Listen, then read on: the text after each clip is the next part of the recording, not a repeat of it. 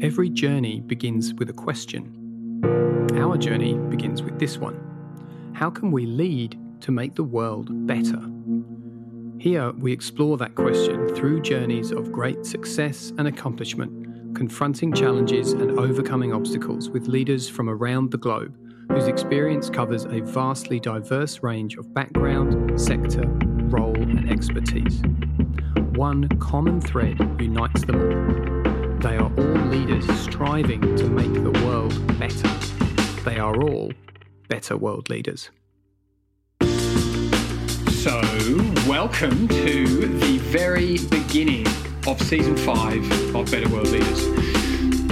Welcome back. I should say, this is the 5th season, so there's a small chance that you have in some way joined, co-created, simply by receiving, you are co-creating, or in fact participated in some way, shape or form in the platform that Better World Leaders is rapidly becoming.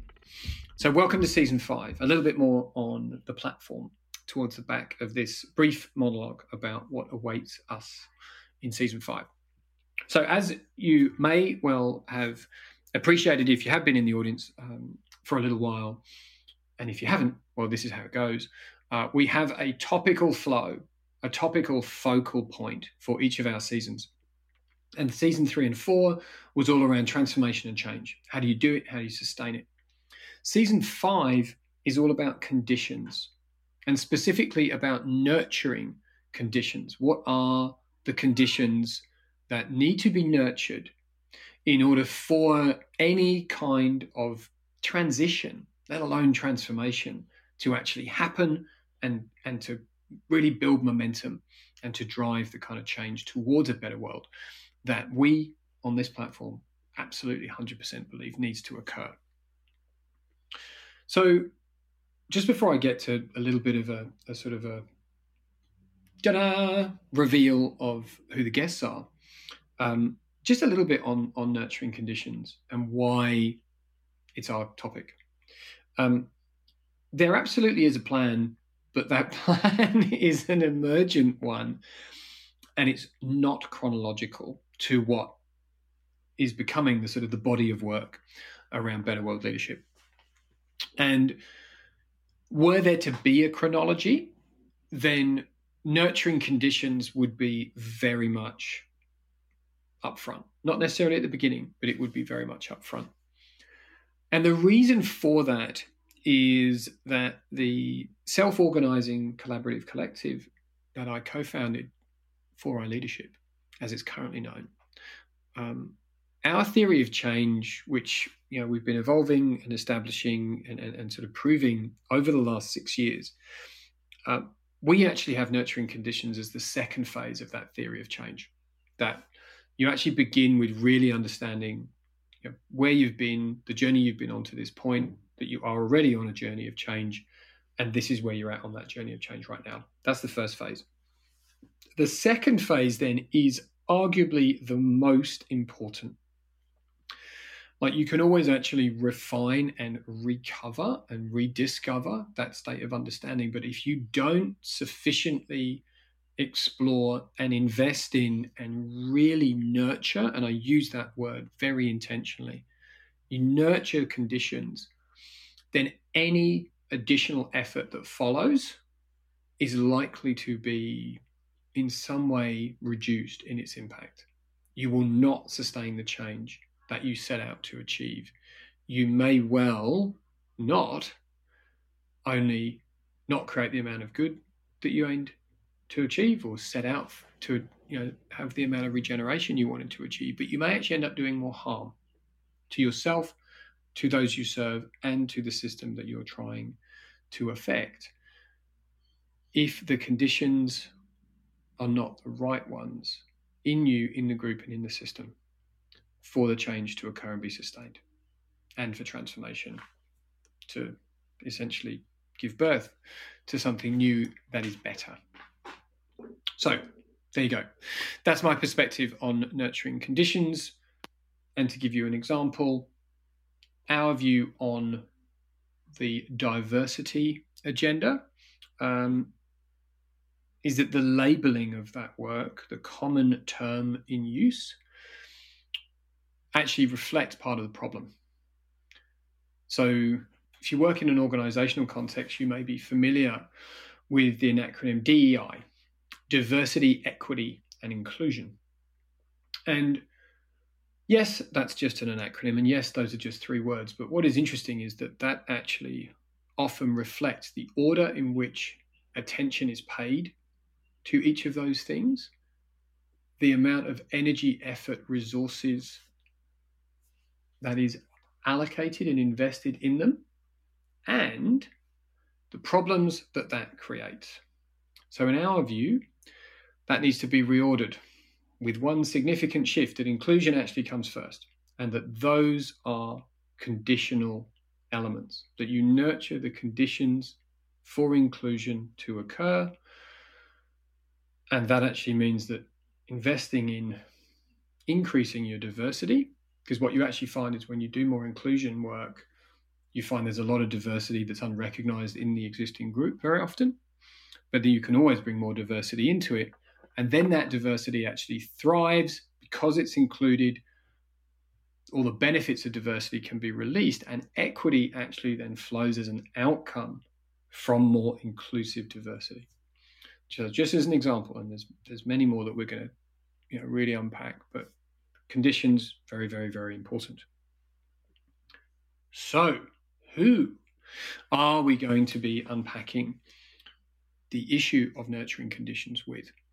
Well, for the first time in the history of this platform, we actually basically have got the whole season, well, at the point of recording here now, in early March, it's about 2/3 actually recorded, and all of the guests that remain are locked in and scheduled for recording really over the next few weeks. So I have really, for the first time, because it's more of a movable feast typically, but for the first time now, I can actually not only say I have a really clear view of how this season is going to emerge, I know what is contained within it, and I'm very excited and really have a high degree of anticipation of sharing it with you all.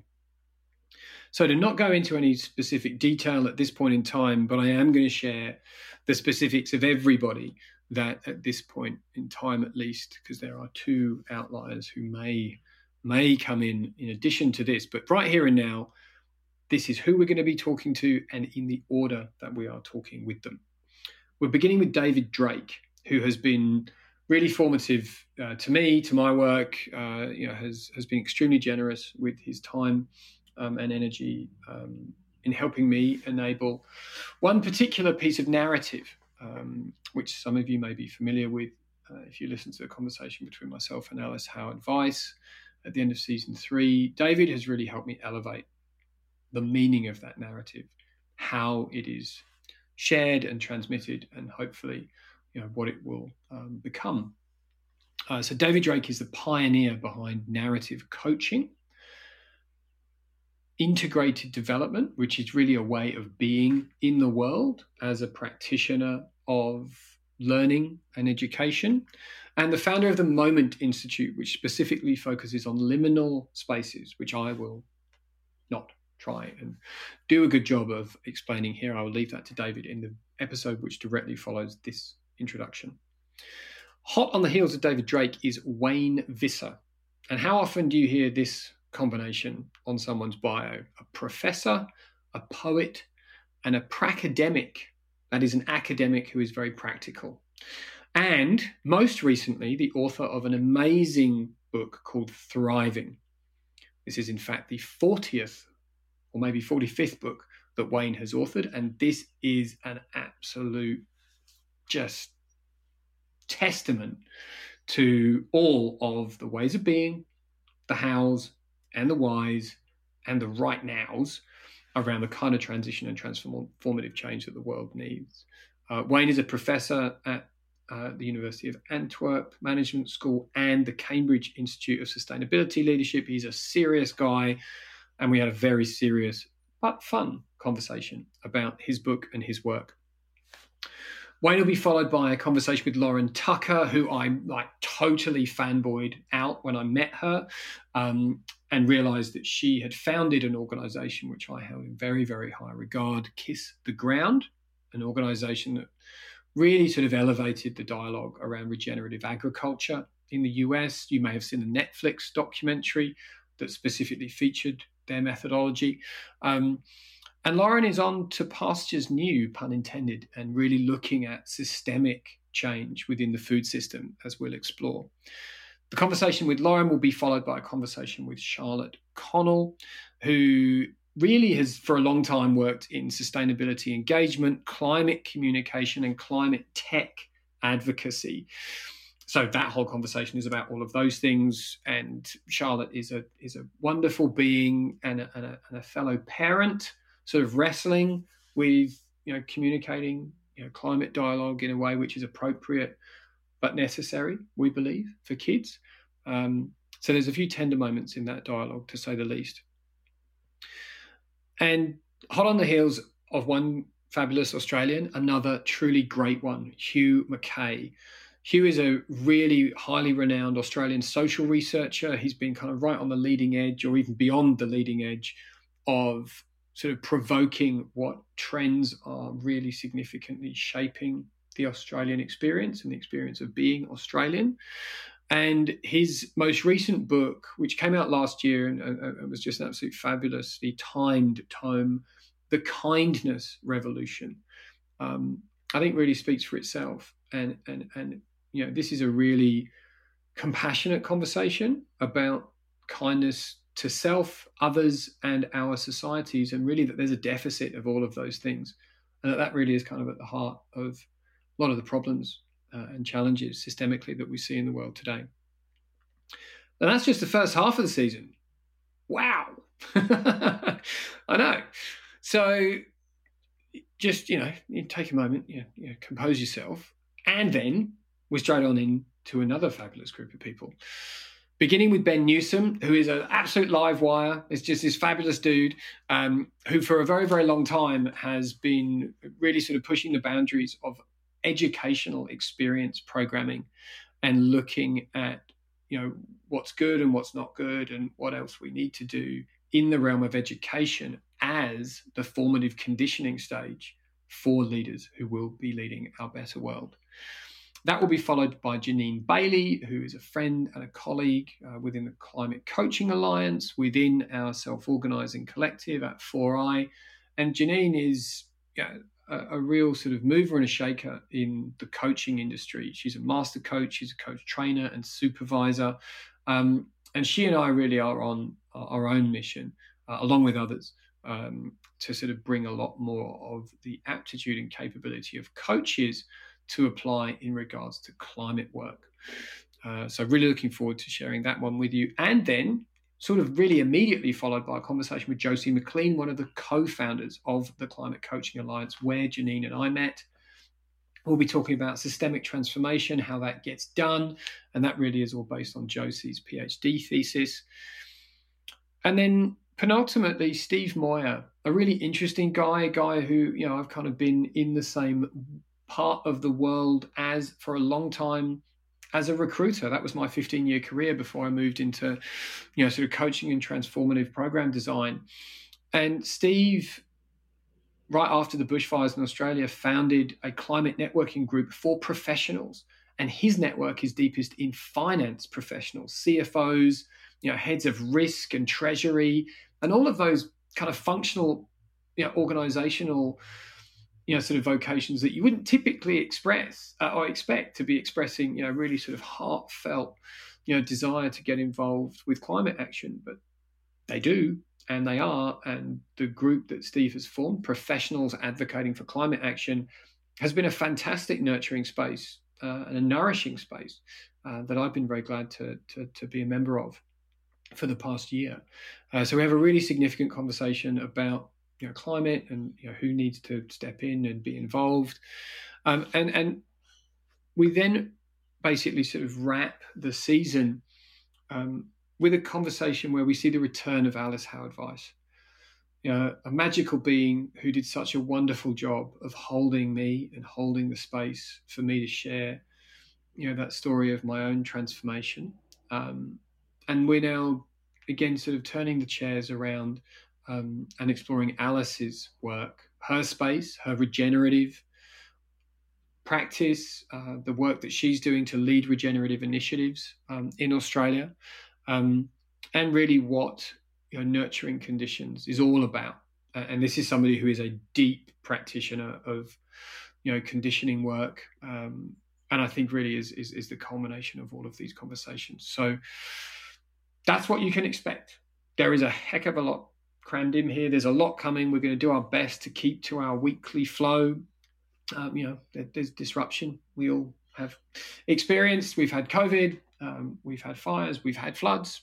We're in flood right now as I record this. That has disrupted us, but we will persevere. We will endeavour to keep going.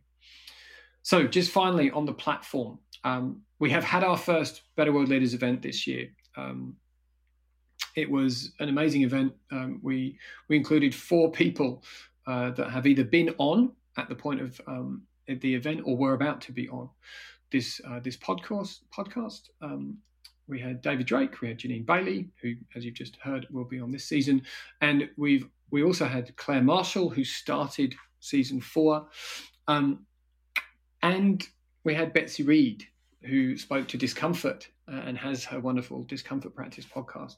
We had an event again, sort of exploring the narrative transitional process, using my story as an example.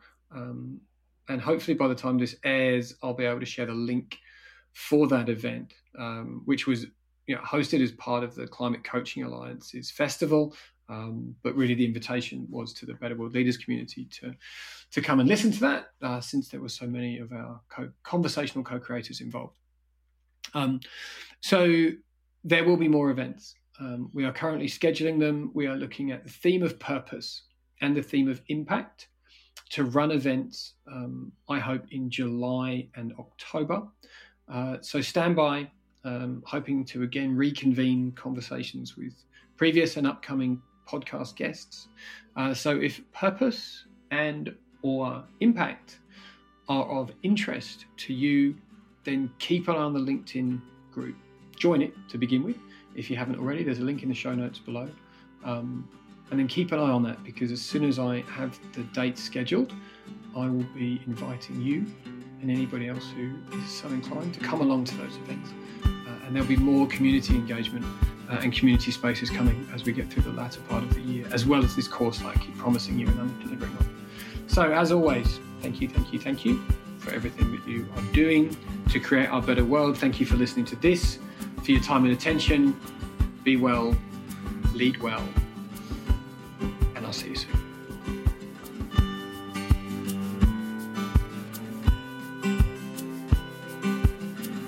As always, great thanks and appreciation to the team who contributed to bringing Better World Leaders to you. To Brendan Ward for production of all audio recordings and composition and performance of original music throughout each episode. To Cooper and the team at Radio Hub Studios for technical support and creative guidance during the episodes that are recorded face-to-face. To Knock Knock Studios for website design, hosting and advice. And to Sarasa Design for logo and site graphics. You'll find audio and video recordings of this episode, as well as links to any specific recommendations or related resources that were mentioned today in the podcast area of 4iLeadership.com/insights. This is the Better World Leaders podcast, brought to you by 4i Leadership.